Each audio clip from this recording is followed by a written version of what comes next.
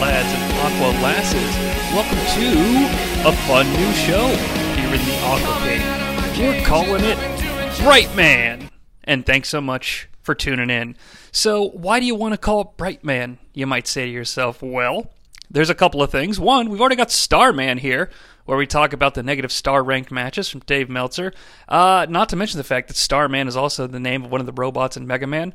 Well, I wanted to find another robot that had a name I could co-op for my own purposes, so I chose Brightman. Why? Because this show is a show that is going to cover whatever bright idea I have this go-around to talk about.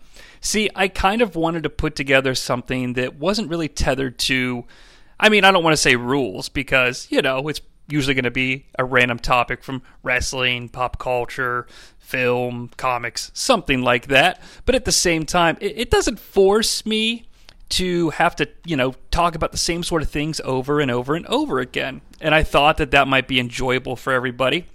And I wanted to also be bright and shed some light.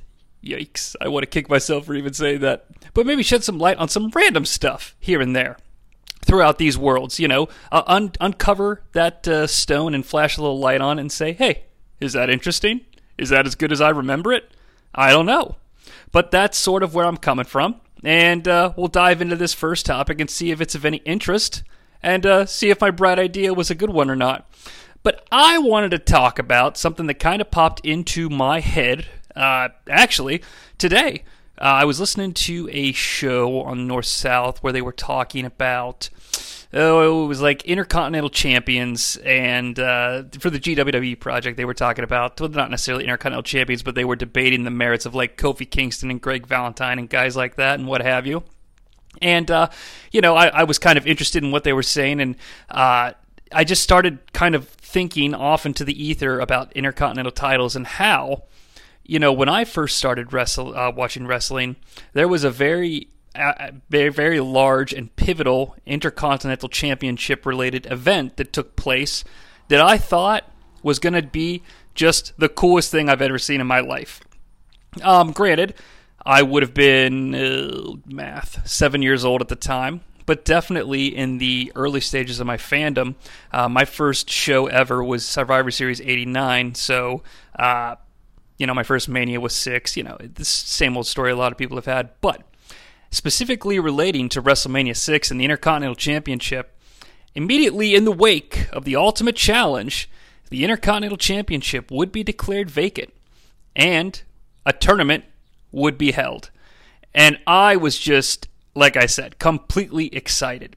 Now, I think at this point in time, I had already been renting tapes, so I would have encountered WrestleMania 4, so I knew what a tournament was, and I knew what a tournament looked like. And to me, WrestleMania 4, I think to a lot of kids who grew up in that era renting tapes, was legendary. Mainly because of its size. It's a fine event. There's plenty of stuff to dive into and at least have a nostalgic good time with. But you're getting 2 tapes for the price of 1. Well, there's a great thing, and parents love to hear stuff like that. So you say, hey, take me to the video store, rent me this really ass long tape, and I'll stay out of your hair, and you guys can do whatever. So parents love it, kids love it. I was obsessed with it. So when I heard that I was gonna be able to get to watch a tournament happen in real time, man, did my expectations raise high. And it's sort of lived in my memory, as a lot of fun, at least interesting to follow. But I think, and I did a little research, obviously I'm doing this show now after I've completed the research, and, it absolutely isn't something that lives up to any sort of high standard, but I think it does really benefit from being something that carried out on weekly television over a pretty decent amount of time that was hard for a kid to want to wait and see what would happen next. So it sort of builds that anticipation in your mind. You want the answers. You want to know what's going to happen. And so I wanted to talk about it.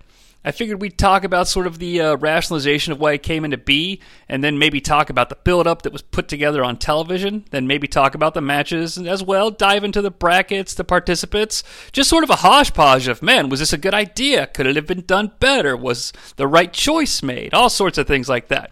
And that's the kind of stuff that we're going to be shedding light on here on Brightman. Now, the story can simply be told only with the context of 1 month. to be brutally honest with you. Even though I said, that as a kid, it carried over multiple weeks and multiple months, and it did to a certain extent. But the entire context of the Intercontinental Championship scenario only lasted 1 month in real time. And of course, it starts on April 1st at WrestleMania 6 when you get champion versus champion, title for title, unprecedented Jess, in our history. So it is Hogan and Warrior, champion versus champion, title for title. The Ultimate Warrior wins, and now he has both singles championships in the WWF. All right? And honestly, I had no idea that the Warrior was going to have to give up a championship. And it's kind of funny because I don't hear a whole lot about this in history. Now, granted, maybe it's because no one's really found an opportunity to talk about it or a reason to talk about it. But I've always sort of remembered in my head that the Warrior chose to surrender the Intercontinental Championship and what have you, and I never really made the logical leaps as to reconcile why. I remembered I had heard something about it, and we're going to get to that here in just due time. But as I mentioned, it all takes place in April, okay? So the WrestleMania 6 is April 1st, and then there are 3 television tapings that take place in April as well that will be the entire genesis for our match discussion. There's a taping on April 4th in the home of Hacksaw Jim Duggan, Glen Falls, New York, for Superstars. There's a taping on April 23rd in Austin, Texas, for Superstars. And then, even though it doesn't make sense to the overall narrative, which we will get into, I promise, the next day, April 24th, in San Antonio, Texas, there was a Wrestling Challenge taping. Now, it stands out as a sore thumb for not being the only taping that wasn't WWF Superstars, which is fine, not a huge deal. You got to have challenge tapings as well. But this April 24th Wrestling Challenge taping is responsible for only 1 match in the tournament, and it's a very unique scenario that I promise we will get into when we start talking about the matches. All right, but I do like a couple of things about this setup for it. Just to, and this is all background information. You didn't miss when I got into talking about it. I just wanted to sort of dive into the actual time periods of what was happening. And it makes sense because you've spread out the tournament across 3 different tapings. So no one audience has every piece of the puzzle. And you can, of course, kayfabe that the final match took place most likely on this April 24th taping. That way it happened in quote-unquote real time. Even though you only saw the last piece, I promise the tournament actually happened before. Well, that would make sense. It wasn't exactly what happened, but again, we'll get into it when we talk about the one match that happened there. So, the context of the rationalization of the tournament, of why the tournament happened. Let's go in sequential order as to what we were given on WWF television. So, WrestleMania 6 goes off the air on April 1st, and you and me and everybody else knows only one thing. The Ultimate Warrior is the WWF and Intercontinental Champion. So the next time that the WWF would have the opportunity to interact with their fans would be the following Saturday. Well, I guess you could consider, primetime wrestling would have been the second, but I didn't catch any sort of inkling that anything was given on that time frame. Because the next clip, or the first actual story content that I got in this saga of the Intercontinental Championship was from the April 8th episode of Superstars. And we go to the WWF Event Center in Connecticut, and I love these video packages because it always let me know as a kid that I was about to get some really important information. Okay? So it's Mean Gene Okerlund. Oh, no, I'm sorry. I'm all over the place. I apologize. April 8th Superstars didn't give us the event center yet. That comes later. This is just Mean Gene Okerlund in front of the WrestleMania 6 stage setup. So, in the backstage area where you would interview people in front of the sign that says WrestleMania 6 and there's like clouds and everything like that.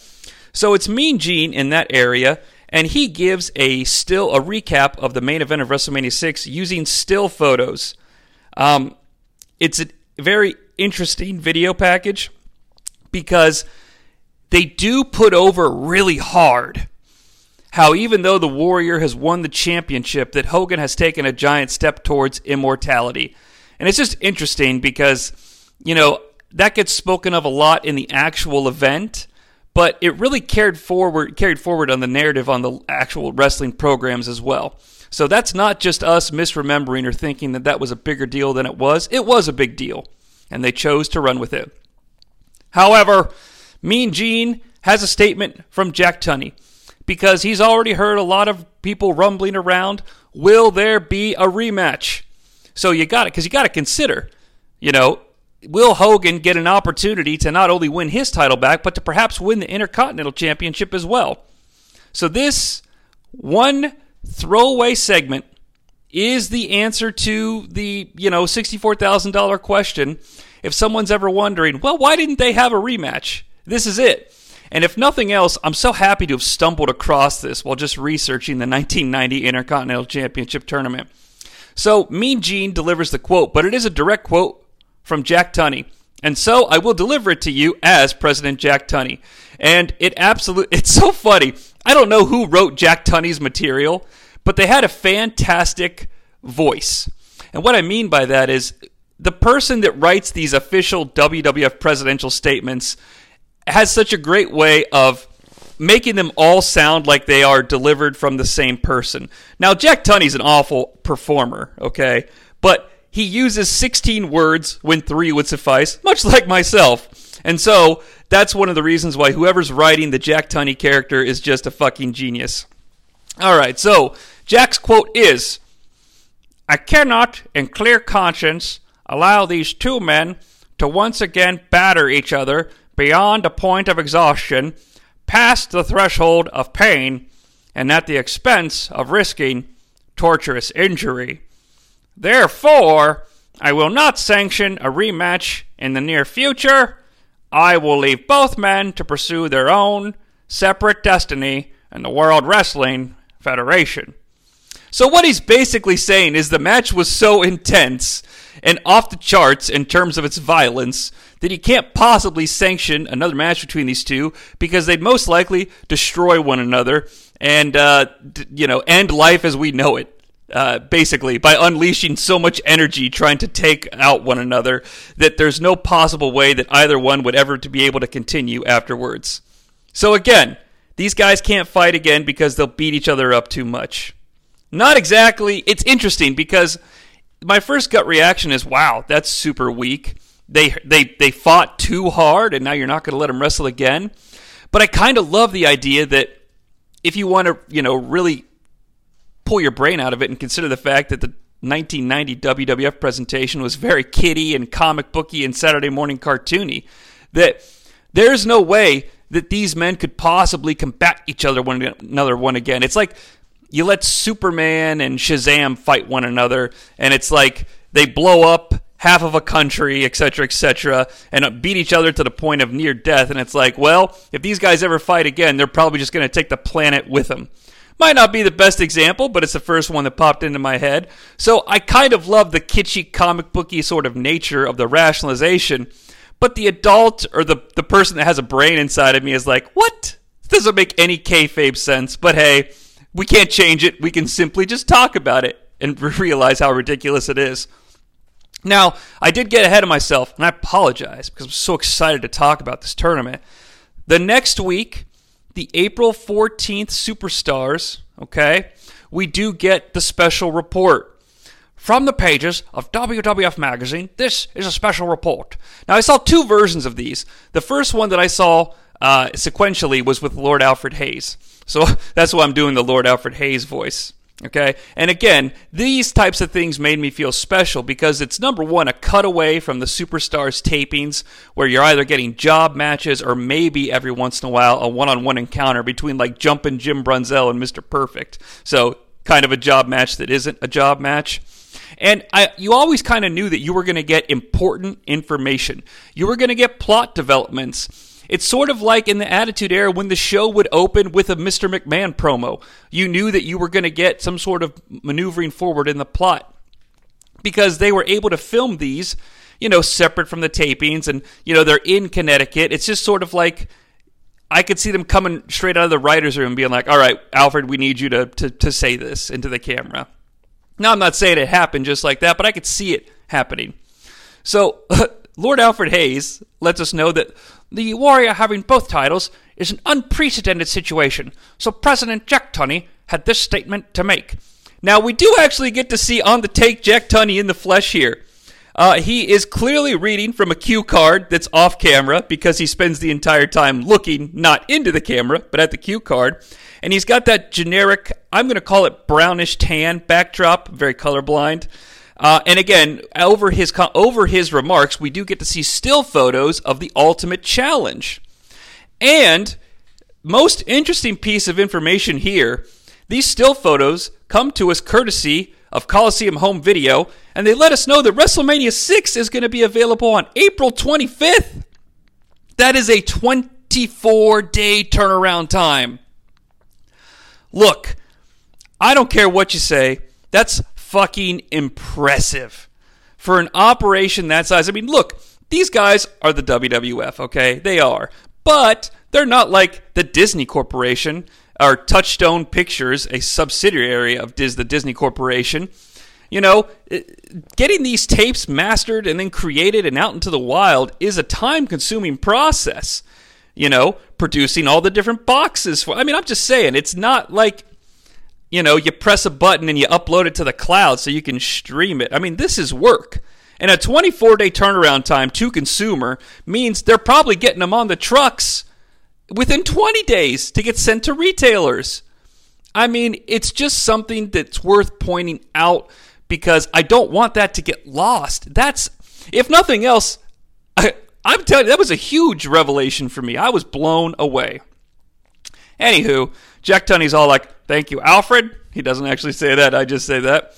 As of April 1st, this is actual real content. As of April 1st of this year, World Wrestling Federation history was made with one man holding both the Intercontinental Championship and the World Wrestling Federation title. I don't know why one's a championship and one's a title, but I digress.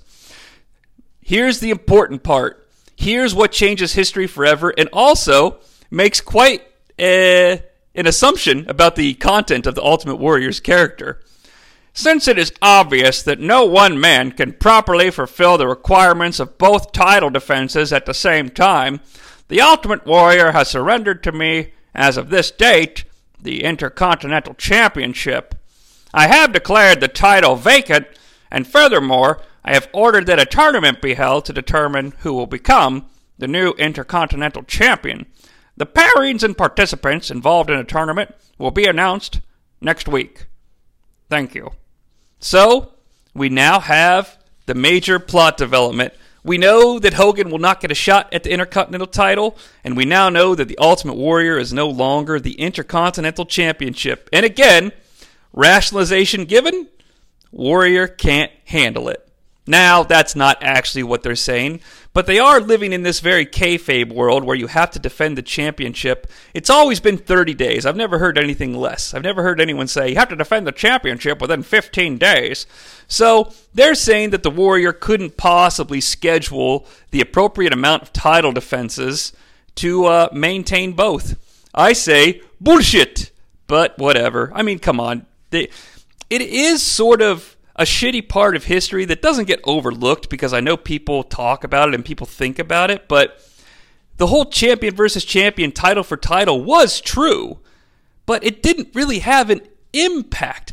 It didn't really let us show how dominant one person is. You know, I saw the Warrior come out for an interview at the Superstars tapings immediately after Mania, and of course he just has the one belt, which was, I guess, was a dead giveaway as well, that he wasn't going to be both champions. But aside from that, granted, awesome moment of him in the ring in Toronto with all his face paint broken off and both belts and the pyrotechnics.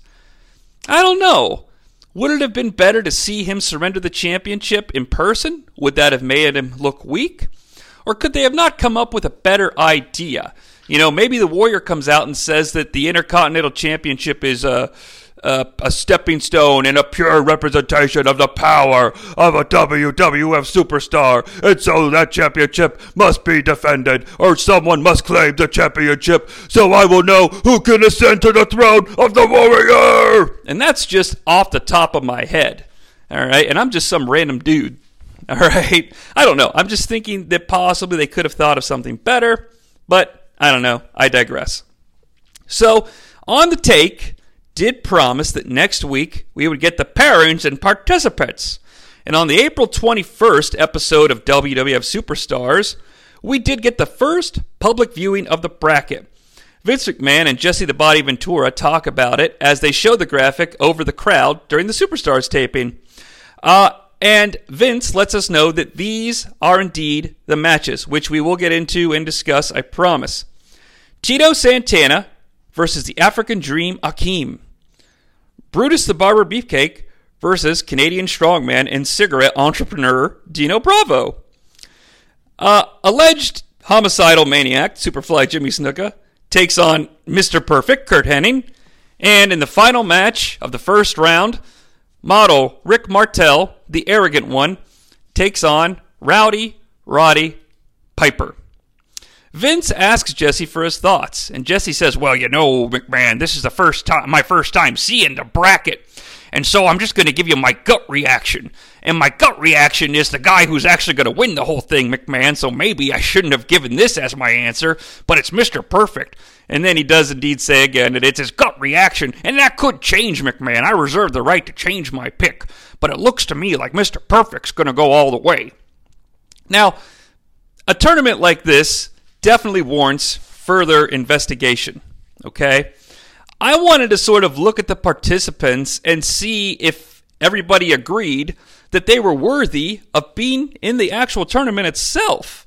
Because a couple of things, and again, I'm such a WrestleMania 6 mark, and I'm so ingrained into that pay-per-view that, of course, the first thing that popped into my head was like, okay, so let's look at these guys in relationship to WrestleMania 6, because to me, in my memory, in my childhood, I guess in my actual reality, that's sort of the measuring stick that I have for a person's worthiness. So let's look at these only from the context of WrestleMania 6 to begin with, okay?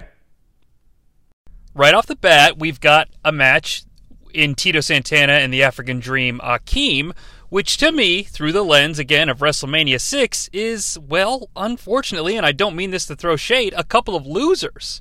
All right? Now, Tito Santana is a former Intercontinental Champion in his own right, and African Dream Akeem is a former sane man named the One Man Gang. So, they're both a couple of formers, but Akeem got his ass absolutely handed to him by his former Twin Tower partner, the Big Boss Man, at WrestleMania 6, and Tito Santana was the human sacrifice that was served up to the newly single Barbarian, okay? So, does it make sense that these guys are in here? Well, I mean, I would absolutely say having Tito Santana in something like this is a good idea regardless. I don't care if yesterday he just lost to the Brooklyn Brawler. I'm sure there was some shenanigans afoot that can easily explain his loss to a lower-end competitor. So, having Tito, this guy who's still here from the old rock and wrestling era, a former Intercontinental Champion himself, I absolutely see that. Akeem, especially given the way that his fate is delivered to him in this tournament, could have been replaced with somebody. Now, I don't know who, all right? And it's certainly, if you consider that Tito's a guy who's down on his luck, Akeem's a guy who's down on his luck, having Tito win. It's just, but, like I said, through the lens of Mania 6, a couple of losers. Now, big contrast in the next contest, Canadian strongman Dino Bravo, I believe, beat Hacksaw Jim Duggan by DQ, which was a large feat. Large feet. I don't know. I feel like there's a joke there about somebody's foot, but I don't have anything for it. Brutus the Barber Beefcake. I mean, look, Jesse might think Mr. Perfect's the shoe-in. If you're asking especially a, 7 here? Yeah, 7-year-old me.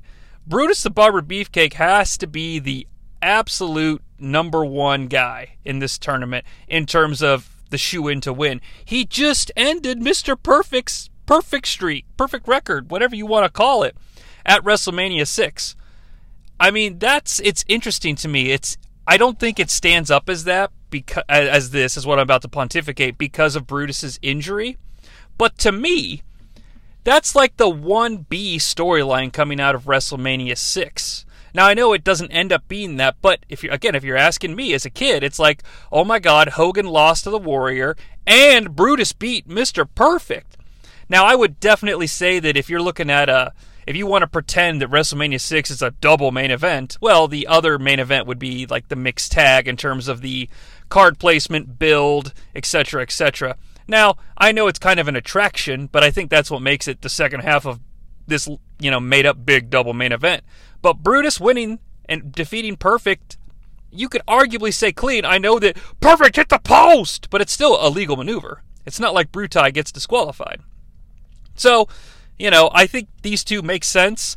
Also, about Dino Bravo, I don't have a ton to say, and I'm not going to make any more jokes about his execution gangland style, except I hope he had one last smoke. Okay, there's my last joke.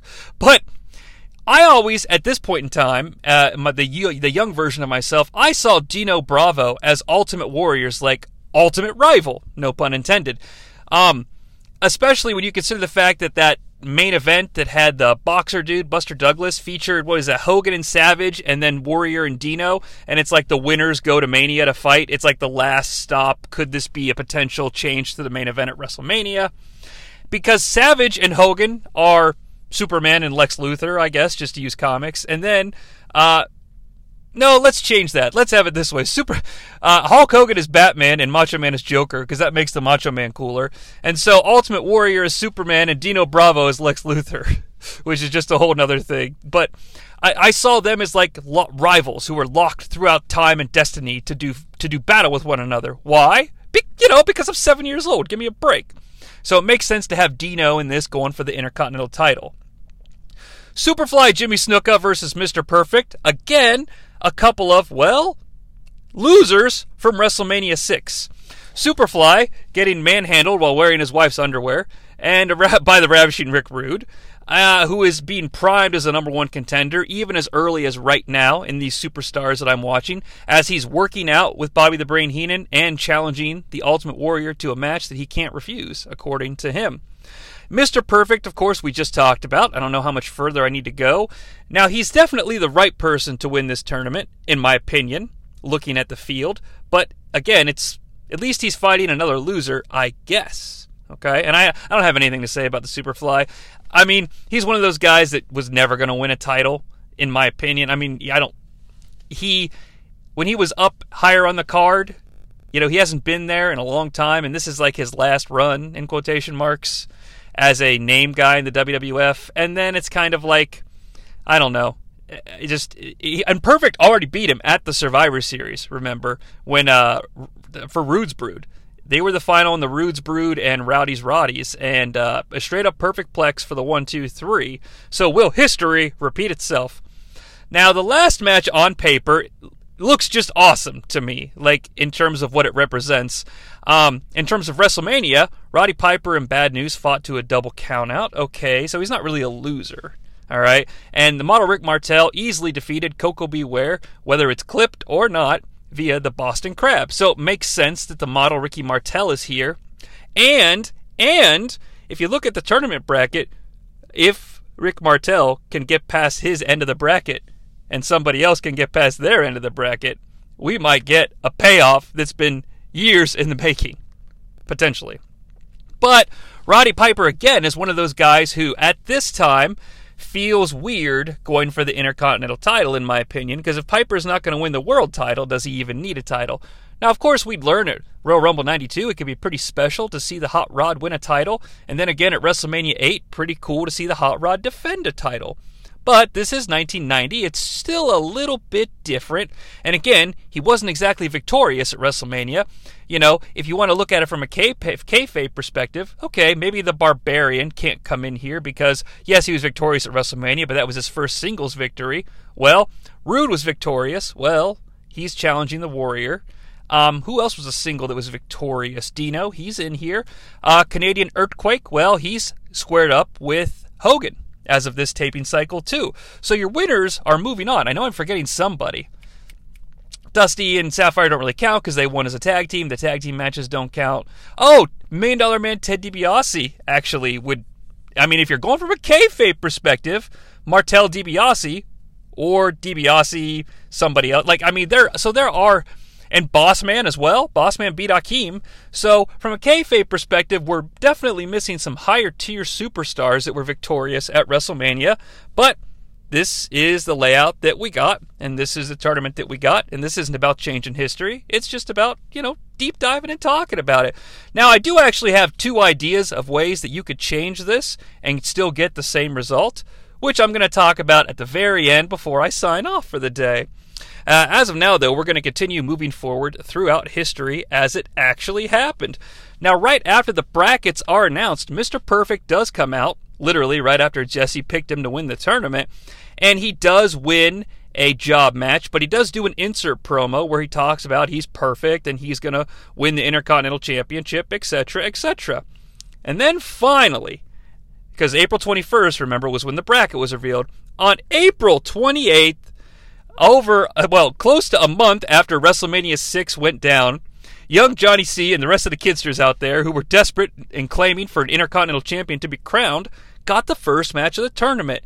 And it was from that first round of the tapings all the way back on April 4th, so that makes sense. First round, first taping, it makes kayfabe sense, and we're off to the races.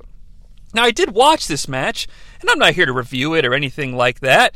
It is Tito Santana and the African Dream Akeem, but I did want to mention just a couple of things that popped into my brain as I was watching it, because it wasn't it was quick, it was nothing. There's nothing to really talk about here.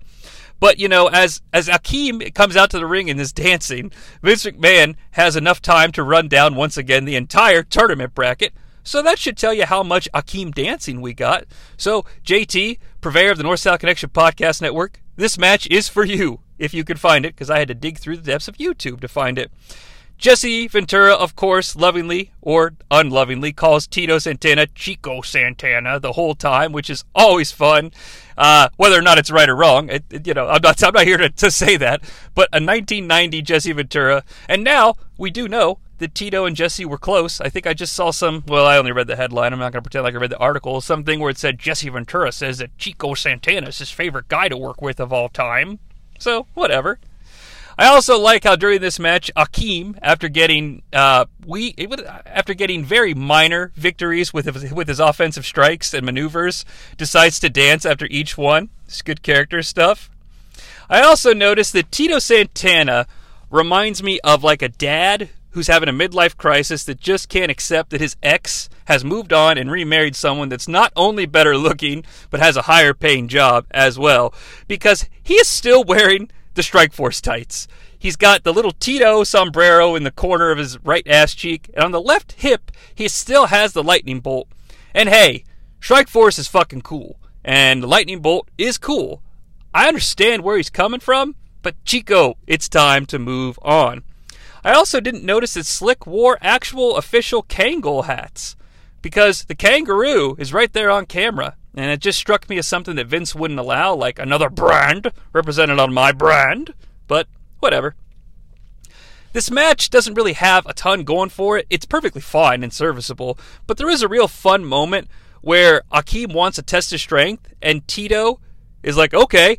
And as soon as he grabs Akeem's hand, because he's only got one hand in the air, Tito totally goes for it and just yanks and cranks on the arm and, does a twist with it and starts beating the shit out of Akeem's arm. Like, okay, if you're going to give me your hand, I'm just going to take advantage of it. It's like one of the smartest babyface things I've ever seen from this era, at least in recent memory. Jesse confirms that he only calls Tito Santana Chico Santana McMahon because I've known him since the old days in Tijuana before either one of us were wrestling. So, to me, I want like a prequel movie of Jesse and Tito surviving the dangerous undergrounds of lucha wrestling in Tijuana in the 70s or the late 60s or something before either one of them was famous. It sounds like a great original show that can be on Peacock, and deliver it to me now. Tito tries to finish the match with the figure 4 at first, which was absolutely makes sense, and that's absolutely his thing, but man, I was like, oh shit, it's 1990 and Tito's going for the figure 4. Because I always think of Tito winning with the flying forearm. And speaking of which, that jalapeno does fly out of its jar, straight into the face of the African Dream Hakeem, and he gets knocked out of the ring for the SummerSlam 93 Yokozuna victory.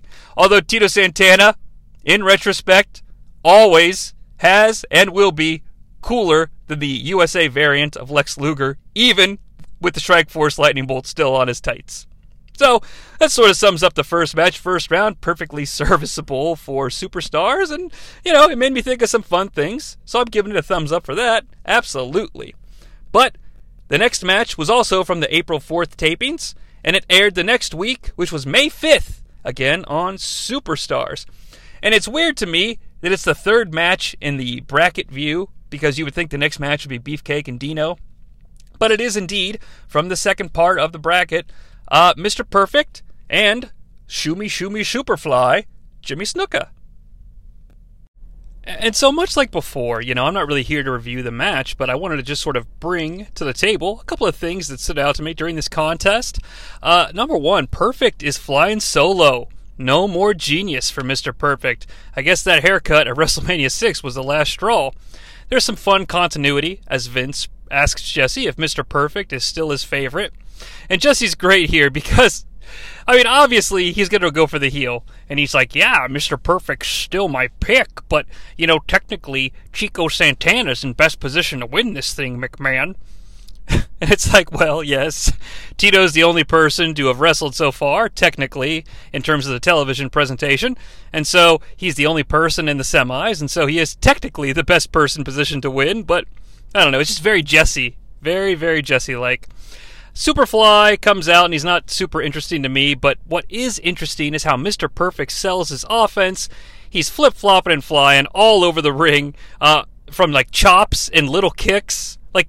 He takes a chop and falls out of the outside of the ring, and that's just one spot. But then he falls out of the ring numerous times in this match from things like Snuka's chops and headbutts. And so, of course, Mr. Perfect putting on a selling clinic. I guess one could argue whether or not it looks ridiculous. There's a fun sequence of pin reversals where Perfect actually does a head scissors takedown to Jimmy Snuka, which really surprised me. And the match does have a very quick, fast pace. The ending. Okay, the ending is a little ridiculous, alright? So, Snuka gets rammed into the turnbuckle, and of course Perfect learns this is a bad idea when it comes to Snuka. You don't go after the head. He's sort of the opposite of Thanos, if you will. They chase each other outside, they come inside. Perfect eats another chop and flies into the corner, okay? As Jimmy Snuka pursues him into the corner, that means walking towards him, Perfect sort of leans down and trips the legs and gets on top for a pinning predicament, okay? Very typical. It kind of looks like he's going for a slingshot, but he just decides to lean forward and pin. Here's the issue, though, alright? Perfect puts his feet on the ropes for leverage, which I absolutely have no problem with, okay? Zero. Even though Mr. Perfect is quote-unquote perfect, it's sort of perfect, pardon the expression, that he has to cheat to beat Snuka, because you're not really perfect, you're just a fraud. But here's the kicker, okay? Perfect puts his feet on the top ropes puts his feet on the top rope for leverage, as opposed to the middle or bottom. And Perfect is practically surfing on Jimmy Snuka's body. He's really up there, and it's absolutely ludicrous to assume that referee Joey Morella doesn't see this. Of course, we all know that referee Joey Morella is incompetent, according to Jesse, because Joey Morella failed to count the Phantom 3 count during WrestleMania 3, so I guess this is apropos for that. But it is a very ridiculous-looking cheat to win, 1, 2, 3. And the Superfly beats up Mr. Perfect for some good measure at the end, but I don't know. It was fine. It was totally fine. The pin was... it was so ridiculous, I just had to laugh it off. But I thought I should mention it just in case anybody out there is like, wait a minute, Monsoon, that's the worst pinfall combination I've ever seen. We get a couple of real quick promos before this episode of Superstars ends. Dino Bravo says he's the world's strongest man and the next Intercontinental Champion. I say he looks high as fuck. Brutus then concedes that Dino Bravo may be the world's strongest man, but, and these are his words, next week on TV, he's going to put him to sleep. So thanks a lot, Brutus. Maybe say the name of the show you're going to be on, perhaps, or the day that I can watch it. Now, I know, maybe not the day specifically, but how about just a good old next week on Superstars, as opposed to next week on TV? Our next match is a bit of an interesting chapter in this Intercontinental title tournament scenario. It takes place on April 24th, 1990. Which is the last day of the taping cycle that I mentioned. Because recall, I said the tournament takes place over the 4th, the 23rd, and the 24th. And, well, we've had 2 matches that both took place on the 4th. And here's a match in the first round that takes place on the 24th. So I really hope the other match that took place on the 23rd is the other first round match. That way we could safely say the end of the first round, the semis, and the finals all took place on the 24th in at least order, chronologically. Because, it's really a bad idea to, even if you're going to tape it, to air it in order, you should probably tape it in order, right? Right? Anywho, it is indeed Roddy Piper versus the model Rick Martel, and it is on Wrestling Challenge. Whereas the other matches were all on Superstars, including, well, we'll get there. So, this match could have hypothetically aired on May 12th or the 13th, depending on your market.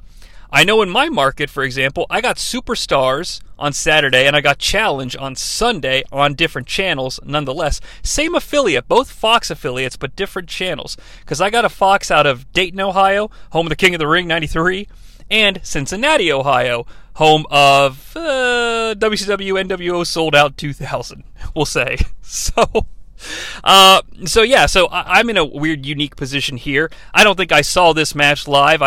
Wrestling Challenge was harder to come by because sometimes that Cincinnati affiliate didn't always come in clear.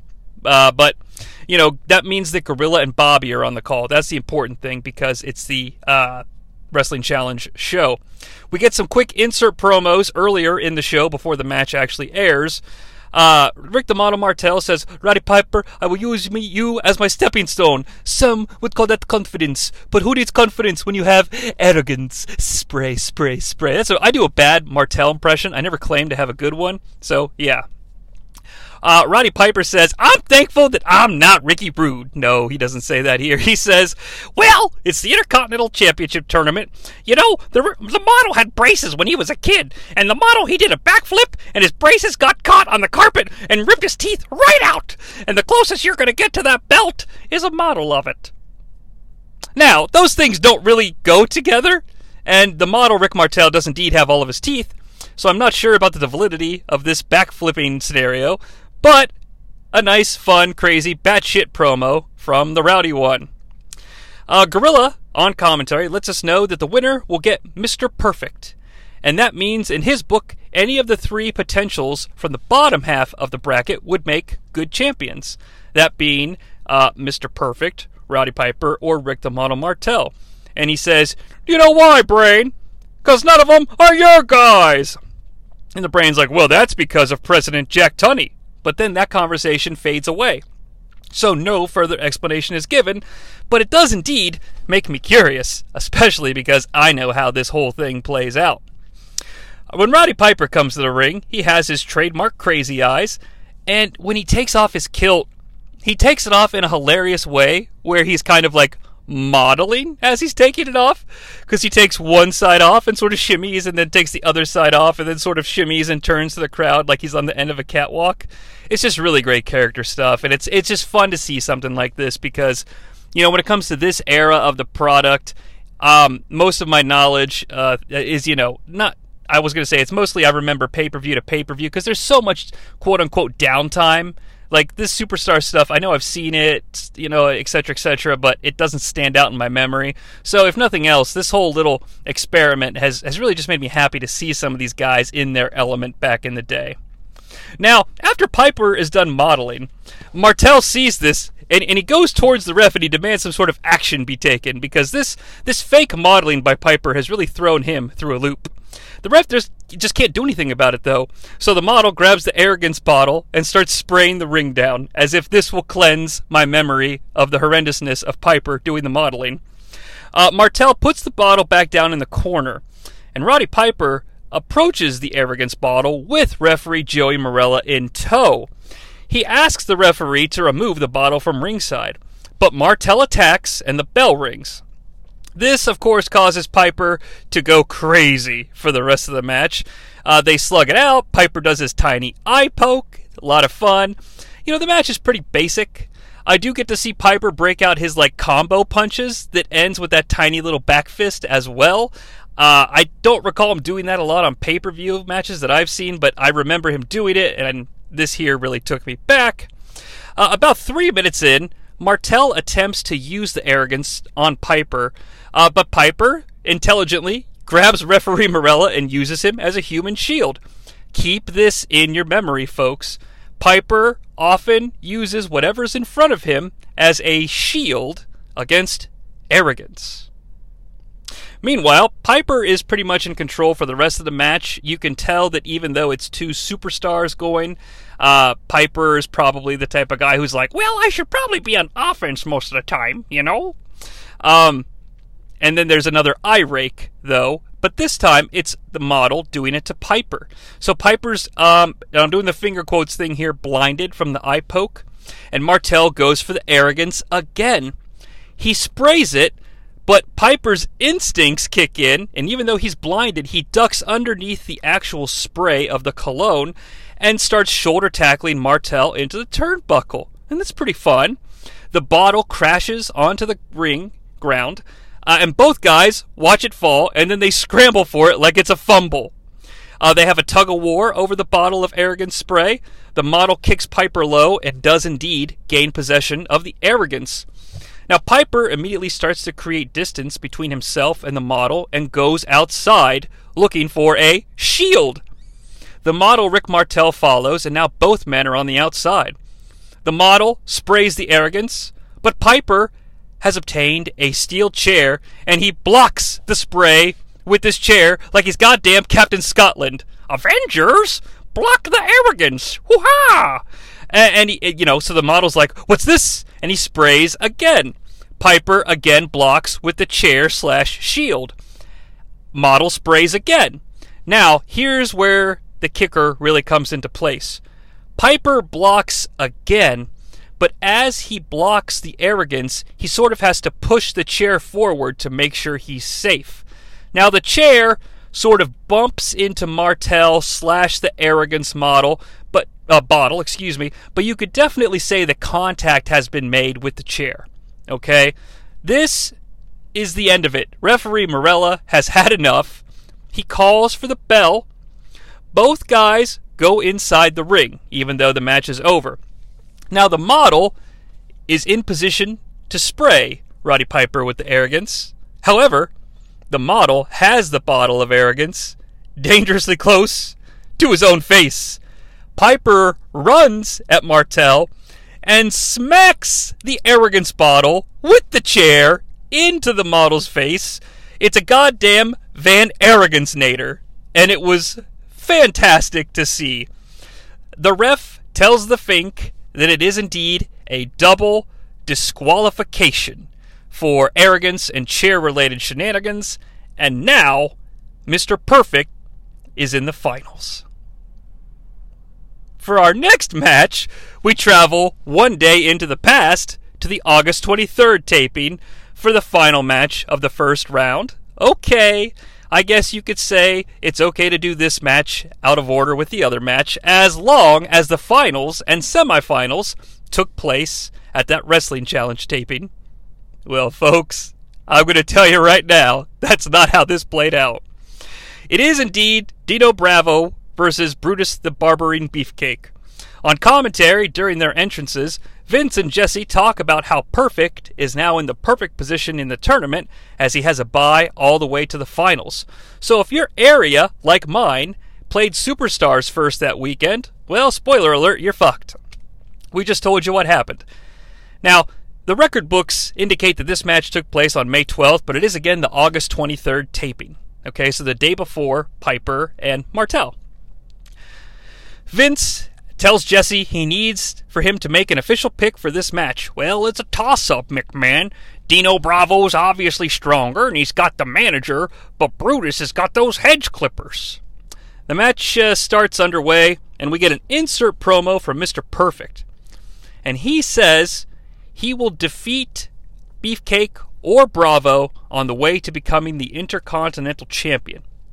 Now that's very strange, because he's got to buy into the finals, and the winner of this match still has to get through Santana. And honestly, folks, I have no evidence to back this up aside from the next minute of what happens.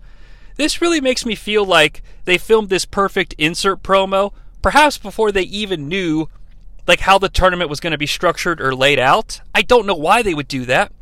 But here's the real kicker or solidifier for my theory. As soon as Perfect's insert promo is done, Vince immediately starts playing damage control on commentary, as we all know Vince McMahon is to do. He has to make sure that everything is perfectly nice and neat in a straight line. And he says that, well, Jesse, it sounds to me like Mr. Perfect believes that the winner of this match will defeat Tito Santana, and by virtue of that, Mr. Perfect will have to face one of these men in the finals. I don't know. I don't know. Either that or Perfect just fucked up the promo, which obviously, hey, cocaine's a hell of a drug, allegedly, so I don't know. Now, this match, in my opinion, is not good. It's the worst of all the matches that I've watched in the tournament, and I'm not even going to cover much except the ending. Brutus has Dino in the sleeper. Jimmy Hart jumps up on the apron to distract. Mr. Perfect is here, though. He's at the taping. Well, we'll find out why in a moment. But he pulls Beefcake out of the ring and starts beating the shit out of him with his fist. Now, of course, this makes perfect sense because at WrestleMania 6, we've talked about it, Perfect, Beefcake. I mean, this is a continuation of that. After a few quick punches, though, Brutus really starts to turn the tide on Mr. Perfect, and Brutus starts beating Mr. Perfect down, to the point where Perfect is now down on the outside, and Beefcake's like, what? Come on, come on. Referee Hebner finally undistracts himself from Jimmy Hart and goes over to see Beefcake standing over Perfect. Now, technically, Hebner hasn't seen any rule breaks yet. He sees that Mr. Perfect is here, but he has not seen that Mr. Perfect has contributed to the outcome of the match, so he can't call for a DQ. Dino Bravo follows outside now, and him and Brutus start, throwing fists at one another, and referee Hebner starts counting. Perfect is on the ground for the entire rest of this sequence. So, really good stuff here by the referee, Brutus, and Mr. Perfect. And it's as if they could hear my compliment because they decide to do something ridiculously stupid right away. Right as the referee hits 9 in his 10 count for a count out, Brutus slides mostly into the ring. He's about 60 to 66% of his body inside the ring. Now, in any other match we've ever watched, this would entail the ref stopping his count and starting over. But since the script calls for a double countout, Dino Bravo pulls Beefcake out, and the ref just keeps counting to 10. Now, Dino does slide right in as the ref hits 10, and the announcers are like, oh, it looks like Bravo's won it. And, Jimmy Hart and Dino Bravo are excited, thinking they've won too, which I guess would make sense. However, it's a double count out. And look, this is a whole other can of worms, okay? It's like, one thing I don't like about tournaments is when baby faces get a bye, because that doesn't make sense to me. So right now, the face and the basic structure of the 1990 Intercontinental Championship tournament has revealed itself to us in almost its entirety. There are 4 first-round matches, no semifinal matches. Perfect wins a match, gets a bye. Tito wins a match, gets a bye. The next match is the finals, Tito versus Perfect. It's interesting. I don't have a problem. I don't see why, if you're going to do this anyway, why not have Tito wrestle Bravo, at least to get to the finals? That way your babyface has really earned his way. And, since we all know Perfect's going to win, maybe an excuse for why Perfect had an easier road to victory. I don't know. I guess I'm always thinking you should probably protect your baby faces, but I don't know. Tito doesn't really need protecting. I don't know. It's just kind of interesting to me. And in terms of a tournament, well, it's not much of a tournament. That's what's kind of the weird thing about the whole thing, and probably why it doesn't hold up much in memory. Unless, of course, it's a very vague perception of, you know what, that was fun, and what a time, what a slice of history, what a fun thing to pull out and look at, which I will say, even though we have one match to go, I'm extremely grateful to have gone on this journey. But in the annals of Federation history, it's not a grueling one-night contest to become the champ in Atlantic City, if you know what I mean. And it's not the brilliant storytelling that the Deadly Game tournament would be as well. It's just sort of a, whatever. Actually, if this was just the King of the Ring tournament and it was one night, I would actually say that's kind of interesting booking for King of the Ring even. I would think you need to have at least one semifinal match. But hey, I'm not a wrestling booker. I'm not in charge. Whatever. As this episode of Superstars ends, we have our finals. And Tito says he'll make sure next week Mr. Perfect is no longer perfect. Well, I think Brutus already took care of that, but whatever. Perfect says, Santana, you've never even seen me at my best, and next week I will be the perfect Intercontinental Championship. Intercontinental Champion, excuse me. I must be the perfect podcaster because of my errant language use. But that takes us to May 19th. Almost 2 months of real kid life without an Intercontinental Champion. My God, I must be chomping at the bit for someone to hold the title. Now here's the big goof of this entire thing, folks. This match was indeed taped on April 23rd, so the Intercontinental Championship tournament technically ended before the first round did, because that Piper Martel match was taped the day after the finals. Whatever. It's not as egregious as some of that shit you hear about in WCW. I can't pull any specifics, but I don't know, the Horsemen win the tag titles, but then they lose them before they win them. I don't know if that's if I'm using that context properly, but I think you all know what I'm talking about. So let's quickly just cover the finals of this bad boy. Like I said, May 19th, 1990. Tito Santana, or Chico, depending on how well and how long you've known him, taking on the man without a manager, because the genius is gone, the one and only Mr. Perfect. So it is again on Superstars, so Vince and Jesse are indeed on the call. During Mr. Perfect's entrance, Vince is just doing normal Vince McMahon style commentary, and it equates to basically this. Well, this man certainly believes he will, without question, be the next Intercontinental Champion.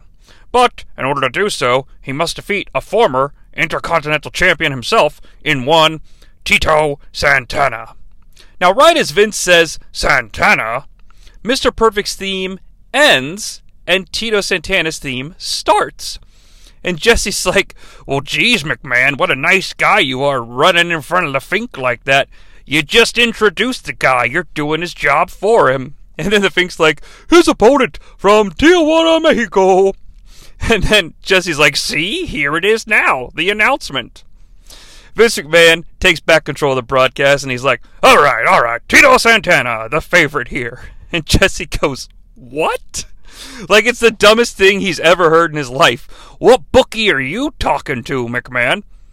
Well, it's close, but Santana unquestionably has the edge. Well, you and I are coming from different sides of the street then, McMahon. And then under his breath, Vince is like, well, there's no question about that.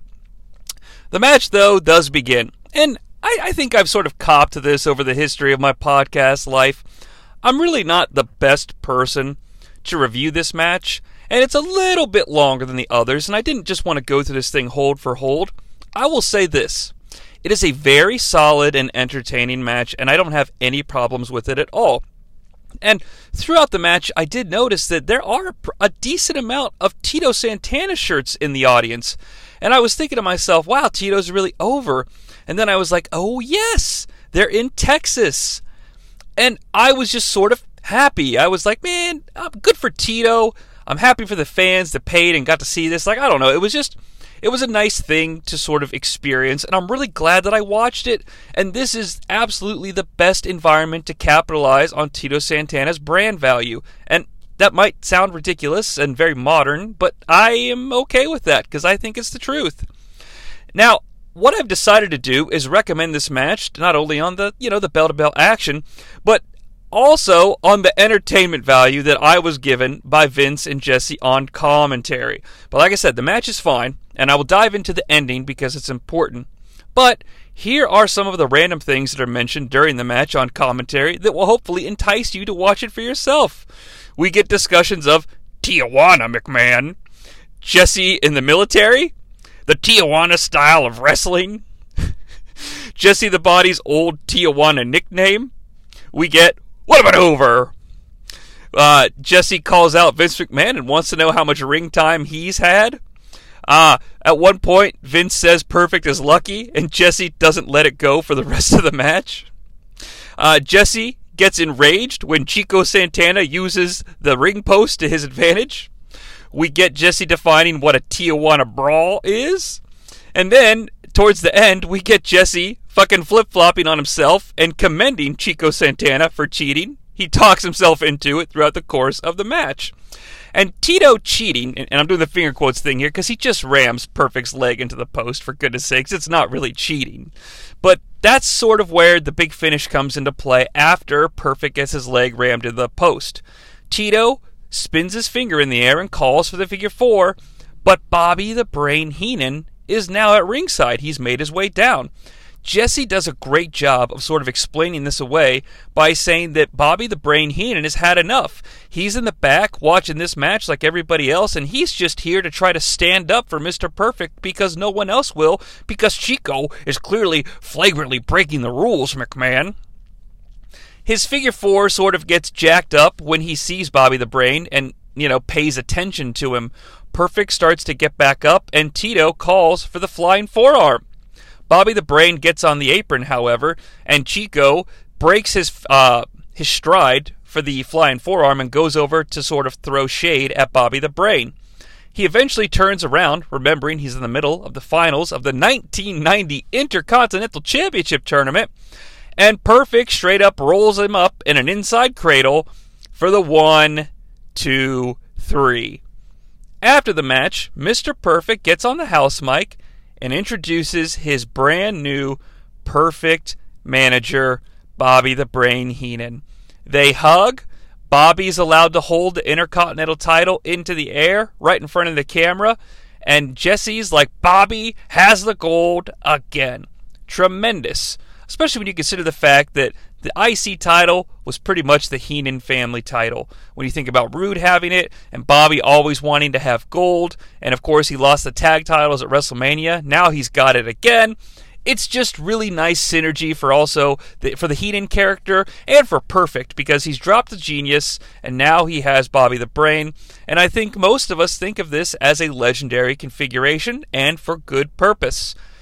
But thus, folks, the finals have concluded, and this ends the tournament, but begins a new chapter for the title, and also a new chapter for Mr. Perfect as well. Overall, lots of fun. Super thumbs up. Look, it's kind of a bad tournament, okay? But, in my opinion, the time spent watching these random episodes of Superstars and Challenge was time well spent. It was a nice stroll down nostalgia lane. And look, this stuff's not on the network. I watched it on YouTube, and guess what was a side effect of me watching this? I got to see Hulk Hogan get taken out by the earthquake. I got to see Tugboat pleading for your letters to restore the Hulk's greatness. I got to see all of those awesome, ravishing Rick Rude promos where he's training, and then he cuts his hair and calls out the Warrior.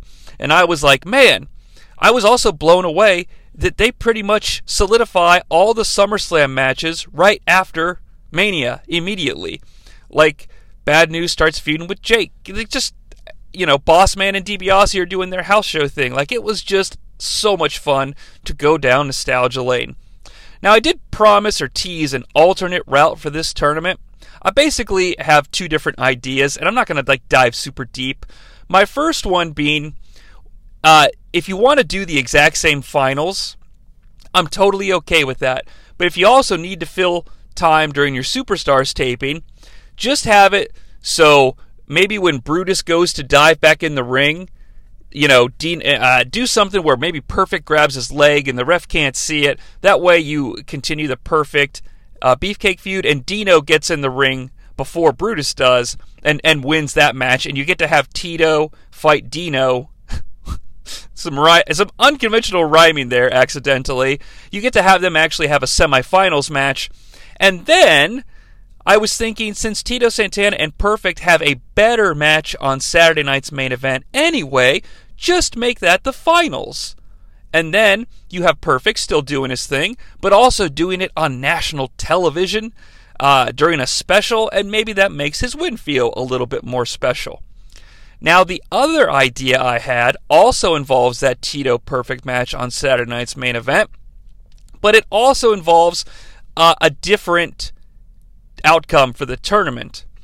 So, I tried to come up with different configurations of how to do this. I think there's a way where you can do sort of something where, Tito wins, Dino wins, pretend Dino wins in that way that I described, where Beefcake, gets held out by Mr. Perfect, okay?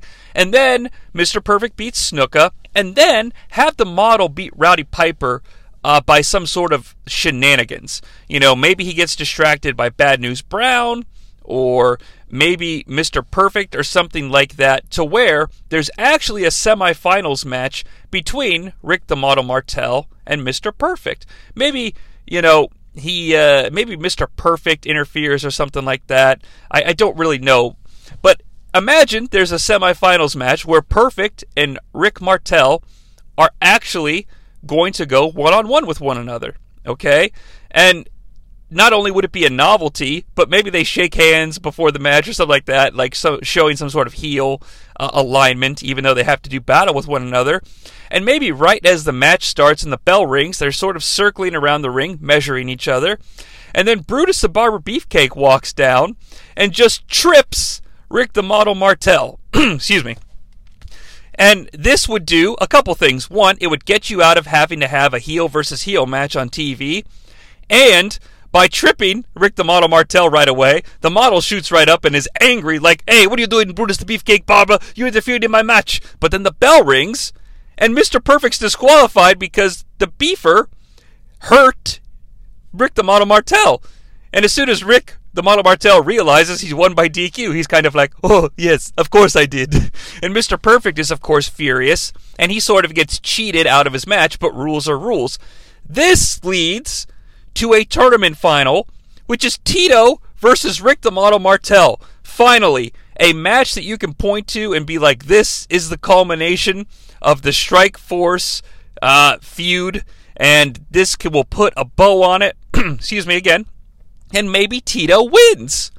So Tito's won the 1990 Intercontinental Championship tournament, and then on Saturday night's main event, maybe they give Mr. Perfect a shot because even though the rules were followed, it's clear that Brutus the Barber Beefcake sort of cheated Perfect out of his spot. And then you do the whole thing with Bobby the Brain joining Mr. Perfect. Perfect wins on Saturday night's main event, beats Tito for the Intercontinental Championship, and you get the same result. It doesn't really matter. At the end of the day, the way it worked out was fine. Again, I'm a little on the fact that there's no semifinals, but this will conclude the tournament, our discussion of it, and our first episode of Brightman. I thank you so much for coming along on this. Again, if you like this show, stick around and see what bright ideas I might have in the future. And thanks so much for just listening to anything here in the Aqua Cave feed. And remember, folks, when you listen to an Aqua Cave podcast, that's your way of saying to the rest of the world, a winner is you.